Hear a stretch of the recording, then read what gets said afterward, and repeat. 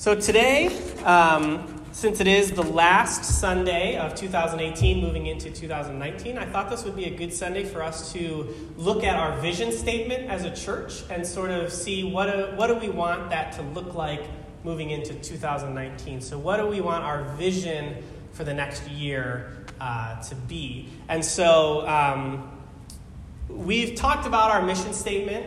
We've talked about our core values. And so I figured it was time for us to talk about our vision statement, and this seems to be the perfect Sunday to do that. And so, I forgot to set you up over here, Rob. But it's only one slide. Okay. That's it. That's all I needed you for. Okay. Sounds like you didn't need it. I always need you. But so this is our vision statement. So we exist to be a community of committed Christ followers dedicated to growing in faith, living whole lives, and seeking justice for the good of our neighbors. And so that's what we want our vision to be as we move into 2019. And so I thought I'd talk in detail and sort of break down that vision. And so the first part, that we exist to be a community of committed Christ followers, is just speaking to the fact that we center ourselves on the life and ministry of Jesus. And so that's where we root ourselves as a church. We look a lot at the gospel stories, the stories about Jesus and how he interacted with people, how he interacted with God, and how he interacted with himself. And we say, what can we learn from these stories that will help us do these things of growing in faith, living whole lives, and seeking justice for the good of our neighbors? And so we wanted to make sure we were intentional about mentioning that, because that's who we're trying to follow as we move forward as a community. And so the first part, which is growing in faith, I think that there are two different ways in which when we talk about this type of growth, what that means to us. And so in 2019, the first way in which we want to grow in our faith is growing the size of our community. And this isn't just growth for growth's sake. We're not looking to just have numbers and counting stats so that I can say, like, oh, wow, we had 50 people there this Sunday and we're super accomplished. It's not about, like, numbers in that way. But the more people that are interacting with us in this space, that means the more people that we have invited in, that we've welcomed, and that we've affirmed. And it also means the more people they get to hear how loved they are and how they're created in the image of God. And it's the more people that we get to help grow in their faith. And so again, it's not, so that we can slap up on the internet how many people we have or how much money we have. But it really is about how many lives can we as a community impact together. And that is, part of the point of a church is to impact lives and to grow in numbers as a community as we move forward. And so that is a piece of our sort of goal and hopes and dreams as we move into 2019, is how do we grow this community so that we can grow our exponential impact as a community as well. And then the second piece of that is growth in terms of spiritual growth. And so, in my opinion, one of the main functions of a church is to challenge the congregation to grow personally in their spiritual life. We don't want people to come here each Sunday and then stay the exact same. Which isn't to say that who you are right now isn't good enough or that you need to improve or anything like that, but I think one of the main purposes of faith is to continue to challenge us to grow, which is why one of our core values, we have 6 core values, and one of them is transformation, because we as a church want to be intentional about transforming our lives so that we more fully live into who God created us to be, and we more fully live into the potential that God gave us through that creation. And so we are going to try to push each other in challenging ways so that you think in new and expansive ways, because there are always new and expansive ways to experience God. And it's hard to experience those things if we stay the exact same each Sunday. And so my undergrad degree was to be a high school history teacher, which I obviously did not go into, but I did get the degree, and so I learned a lot about educational psychology while I was taking those classes. And one of the really core pieces of information about educational psychology constantly talks about equilibrium and how we as humans sort of have this desire to find equilibrium, to find this balance, and then we have this really strong desire to just stay there. But the only way in which we can truly learn is if we get knocked off of that equilibrium and then have to find our way back to a new equilibrium, to a new way of finding balance.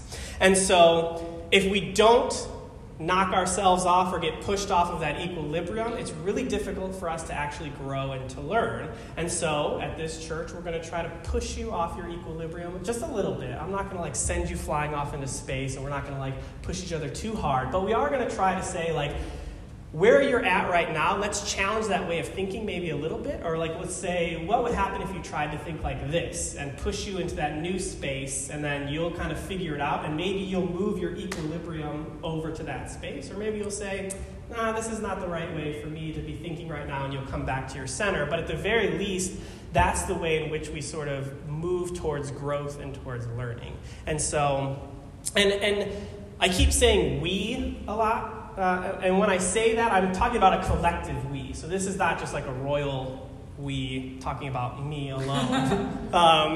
But this is talking about all of us. I think it's important that we are challenging and pushing one another, that we're having conversations with one another, that it's not just me up here, almost every week preaching, and that's the only learning and growth that we're doing, but that we're taking some of the things that I'm saying, and maybe we're talking with each other, or you're coming up to me and saying hey, I thought about this really cool idea, or I was reading the Bible and this scripture popped up and I thought, I wonder if this means this, and then we just have those dialogues, because it's within conversation and dialogue that we truly start to grow with one another. And so when I reference we, I'm meaning me plus all of you, plus God, sort of merging together to do this experience of growing together as a faith community. The second piece of that vision statement is living whole lives. So we want everyone here to live a whole life, which means we're going to invest in you individually. So we're going to put time and effort and energy into who you are as a person, because we believe that you matter and that we want each of you to live a whole life. And so what does a whole life look like? I think it's, living the healthiest life possible. And healthy lives, in my opinion, are all about healthy relationships. So I talk about relationships pretty much constantly because, they're important, and we're always going to be in relationship with other people. So even, if we don't necessarily like people, there's still going to be moments in our lives where we're interacting with someone else, and that is forming a relationship, whether that's in work or at home or when you're out and about. You're going to be forming and engaging in relationships. And those relationships are going to be with God. You're going to have a relationship with God, with Jesus, what that looks like, with one another in this space. You're going to have it with your neighbors. You're going to have it with yourself. You have a relationship with yourself as well. And then you're going to have a relationship with sort of your environment and the world around you. And so there's all these different layers and levels of relationships that we're constantly engaging in as humans. And we're going to try to figure out how do we do those in the healthiest way possible for each of us as individuals. So how do we bring joy? How do these relationships challenge us? How do they make us grow, etc.? And knowing that these relationships are all going to be different. So our relationships with God are all going to look slightly different from each other. So we're not going to say these are the specific rules that you have to follow when you're in a relationship with your parents. Or these are the specific rules that you're going to have to follow when you're in a relationship with God. We're just going to say, these are the values that we have around these types of relationships, and then it's up to you to kind of figure out what that looks like specifically in your life that is healthy for you as a person. And we want to sort of help shepherd you on that journey. And it's important to recognize the reason why we want to look at each of these relationship types individually is because they all are sort of interconnected and important with one another. That a lot of times if you have bad relationships, if you have a bad relationship with yourself, it's going to probably pour out into your relationships with others. I know that for me, like 5 years ago when I was in seminary, learning how to be a pastor, it was a really sort of challenging and transformational time for me, and I was in a really weird place with my relationship with God that I wasn't like totally aware of, but I kind of thought like, okay, that's like this section of my life is like kind of weird right now, but I still have like all these other relationships. But when I figured out, the issues that I was having with God, it opened up a way healthier version of myself, which then allowed me to have healthier relationships with other people and with myself. And so, it's not necessarily possible to sort of silo all of these relationships and say, like, they don't affect one another, but it kind of all goes into connection with one another. And so we want to make sure we're addressing them all so that your overall life is the healthiest and most whole as possible. And one of the ways that we're going to do that is starting next week. We have a sermon series we're calling Reconnect. And it's going to be a way in which we talk about sort of each of these levels of relationship and how we reconnect with them. So we're going to talk about reconnecting with yourself. That's going to be next week. How do we reconnect with who we are and who God created us to be? And then the week after that, Megan, who is our ministry intern, who many of you might not have met yet because she's been gone for like the last 3 weeks on vacation home. So she had already planned this trip before we had brought her on as an intern, so she feels really bad that she's not here, but she's spending time with family, so we're not going to, knock her for that. But she's actually going to preach on the 13th about how to reconnect with your community. And then Rich McCullen, who is actually my boss, he's the one who started Mission Gathering, is going to be here on the 20th to preach about reconnecting with Christ. And then the week after that, I'll be back to preach about reconnecting with creation as a whole. And so, we're going to start the new year off by talking about these types of relationships and how they can be healthy, fulfilling parts of our lives. And so that's the section about living whole lives. And then the last part of this vision statement is seeking justice for the good of our neighbors. And so for us, this means investing in our community. We always want to be intentional about investing in the community that's around us. Community meaning, again, one another, but also our neighbors that live sort of in this area. Because church is not just about the people who are already here in this space, but it's about the people who are all around us.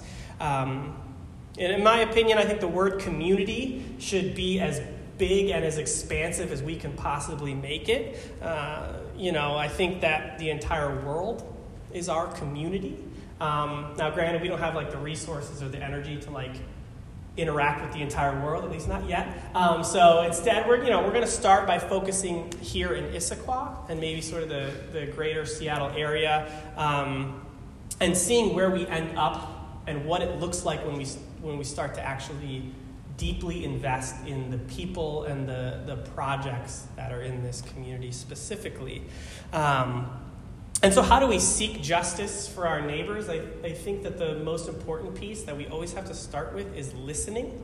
And so we're going to do our best to listen to our neighbors and see what the needs actually are in this community. Not necessarily the needs that we think that there are, but have people tell us what their needs are. And this is super important. So I used to work at a free store when I lived in Columbus, Ohio. And we would always run out of towels. It was like as soon as we opened the free store, everyone would go to the towels and just take them all. And there were families coming in who each week were taking 5, 6, 7, 8 towels. And, initially we were kind of we should probably tell some of these families, don't take any more towels because you just took 7 last week, and there's other families that need towels, and we couldn't figure out why towels were going so quickly. And so finally, rather than talking about every potential scenario in our head without actually understanding the situation, we sat down with some of these families and we simply said, why do you need so many towels each week? And they told us that one of the issues was that they didn't have washers and dryers. and that it was hard for them to get to the laundromat. And then once they got there, it was hard for them to afford to wash all of their clothes. And so what happens to towels when you don't wash them? After a while, they start to get really smelly, and then when you dry off, you smell worse than before you showered. And so we learned that the issue for a lot of these families was that they didn't have access to clean laundry.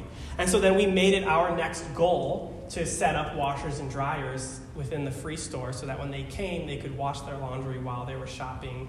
We also added a meal so that they could eat a meal while they were washing their laundry, while they were shopping. And we would have never figured that out because we were coming from a more privileged perspective where we had washers and dryers in our homes, and so it was never a question of how do we do our laundry. It's just right there. And so the fact that we invested in listening to the people we were trying to help rather than telling them what we thought they needed led to a solution to a problem we didn't know even existed. And so that's why, I think that listening to our neighbors and to each other has to be the first step when we invest in community, because if we don't know what the actual issues are, then we're not going to actually be helping anyone. And so we're going to listen. And when we listen, we can do more good in partnerships with others. So we have what we call collective causes. And what we mean when we say collective causes is that that's us partnering with other organizations that already exist to help them do the work that they're already doing. So again, rather than us coming in and saying, we know what this community needs and this is what we're going to set up, we actually listen to people in the community, we listen to organizations, and we say, where do you need help and how can we be the people that help in those situations? And so as a result of these sorts of conversations, this month our collective cause, and by this month I mean January, so next month's collective cause is the Voice Mentorship Program, which is in partnership with the Issaquah School District. And the point of the Voice Mentorship Program is that they pair an adult with a child, and you meet for 1 hour per week, and then you help support their goals, you help mentor them in their academics, you help develop social skills, kind of whatever that child specifically needs. You're there to invest in their life and to make sure that they grow and live up into their potential that we know all of these children have, right, within our school district. And so we met, Megan and I actually met with one of the women who's in charge of the Voice Mentorship Program, and we literally said, what do you need? And she said, people. Because they have a waiting list of over 125 kids right now in the school district who need a mentor. And so we said, all right, for the month of January, we're investing in the Voice Mentorship Program, and we're going to help them recruit people, both within this church and outside of the church. We're going to help recruit people to be mentors because we don't want there to be 125 kids who need a mentor and who don't have one. And so that's our collective cause for this month, and that's who we're going to invest in. And that, again, is because we found a partner who shared a lot of the same core values as we do, and we heard that they had a need, and we are capable of helping fill that need. And so I already signed up to be a voice mentor, and I'm going to challenge each of you, if you're able to, sign up to be a voice mentor. It's just 1 hour per week, one child, 1 hour, one life changed. And so if you want to know more information about that, I'm happy to talk to you more about it. But that is what we're going to sort of push this month as a church, is getting people to sign up to be mentors and to invest in the children in our community, because investing in children is one of the most important ways in which you invest in your community. And so, each month we're going to have a different collective cause that we want to invest in, and we want to hear from you all as well what you think would be good partnerships for us. So, I'm, meeting with people all the time, but there are things that you might be passionate about that I haven't thought about or that I don't know much about. And so if there's a project in the Issaquah sort of area, it doesn't have to be specifically in Issaquah, that you think would be cool that we invested in 1 month, I really want to invite you to talk to me and talk to one another and say, let's figure out who we can invest in as a community so that we can continue to seek justice for the good of our neighbors together.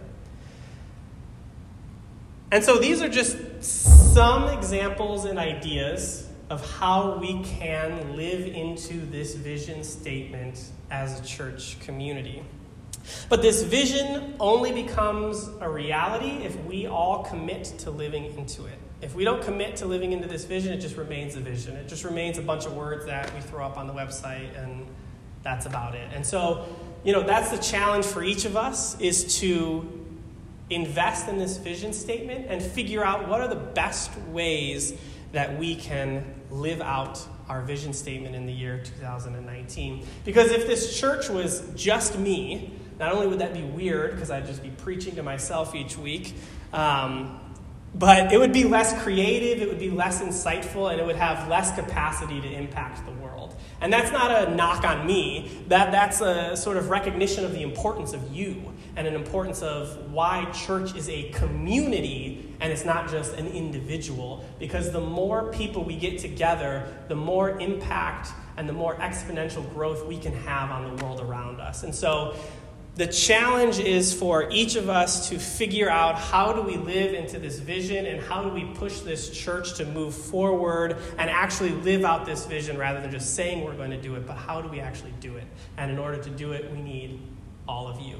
And so that's sort of our vision for 2019. That's the challenge in which I'm going to invite all of you to participate in this upcoming year.